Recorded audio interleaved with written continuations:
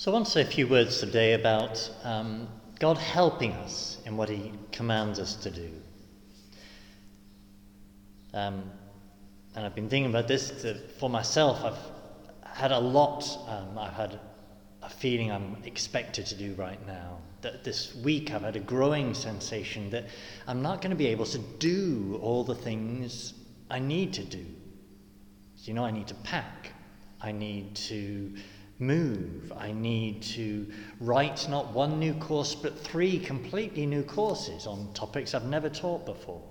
And am I going to get it all done? Well, as I was worrying about it this week, I then read this text from the Lord for this Sunday's Mass. And I remembered how I'm supposed to face all these things that I must be supposed to do, that he must be asking me to do, just as he commanded that we keep his commandments. Well, he gives us a promise that makes it possible, the promise of his Holy Spirit. Now, today's Gospel text is part of the account of what's called his farewell discourse. So, at his Last Supper, before he went to die, he gave a long discourse.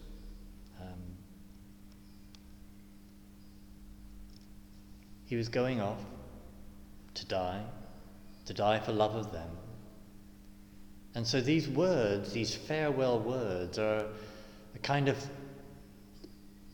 last will and testament, a farewell request.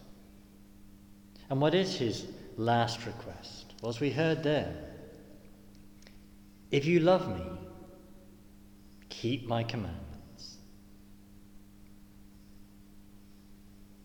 That he wants us to live what he's told us to live, what he's commanded us to live.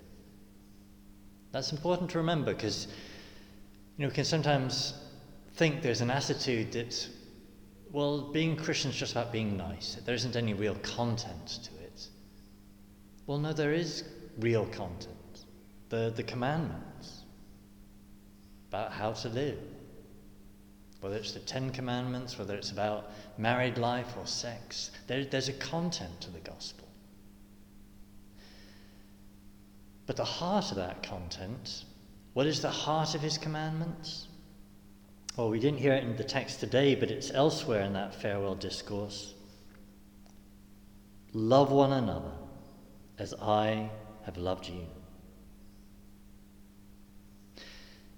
That's what he's commanding. That's what he's giving as his farewell request, his last will and testament. And at the moment he gives that command, he also gives them the promise of the helper. That's what the word advocate means. So the simple point I'm making to you today is that although God asks things of us, sometimes difficult things, like commanding us to love, but he never fails to give us the capacity to do the things he asks us to do. And the clearest sign of that is the promise of his Holy Spirit, the promise of another helper.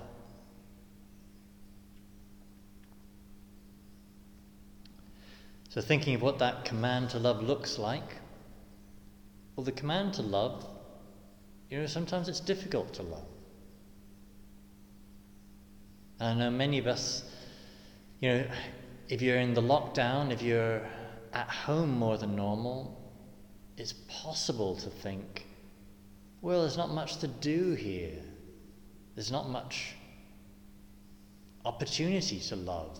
That the command to love doesn't mean anything if I'm by myself or just with 1 or 2 other people. Well, let's remember, the beautiful hymn to love in 1 Corinthians 13 that St. Paul describes all the things that love is. That love is patient.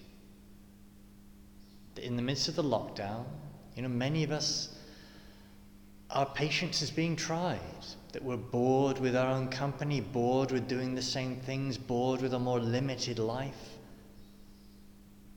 Well, love is patient. And if I'm going to live his command to love, then I need to accept this circumstance with patience.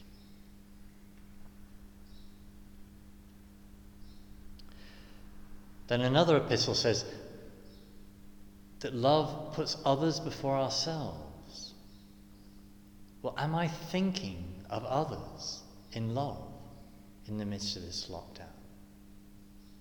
That I know many of us have real fear that the media is just, every time you turn on the TV, it's yet again telling us things to worry about. And it's possible to be absorbed by fear and worry. But fear isn't love. You know, perfect love casts out fear. Fear is thinking about the self. Love is thinking of others. So the command to love is a command, therefore, not to live in fear, but to live thinking of others. And a final example of that, to remember to pray for others. How do I express my love for others? Well, praying for them. That if I want to do good to my neighbour, I pray for him.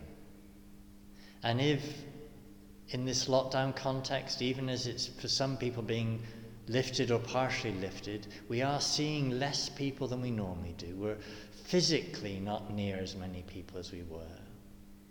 But we can be spiritually remembering them, loving them, by praying for them.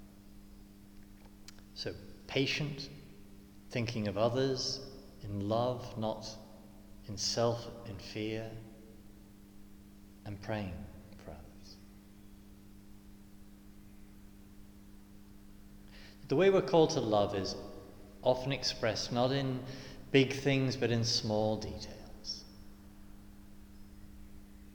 That I may be feeling I've got a big challenge coming up, or a series of them, but actually it's the little things that show my love. It's the little things that determine within me, am I a man of love or not?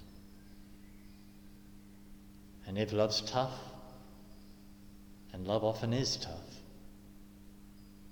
well, it's not, I can't do it by my power, but I can with him, by his power, with the Holy Spirit he promised to send.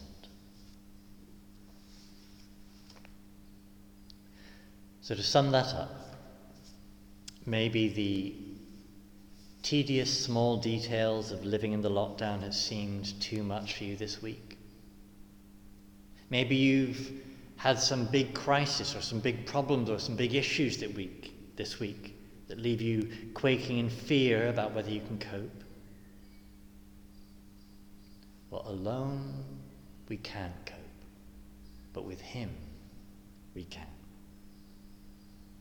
So let's remember, it's his last request. He asks us to love in all the small things and the big things in life. And although he asks much, it is possible, because even though he asks much, he promises even more. Promises not a thing to help, not a thing outside of himself, but a thing equal to him, his very self. A share in the divinity, that the Holy Spirit, to be the advocate, the help.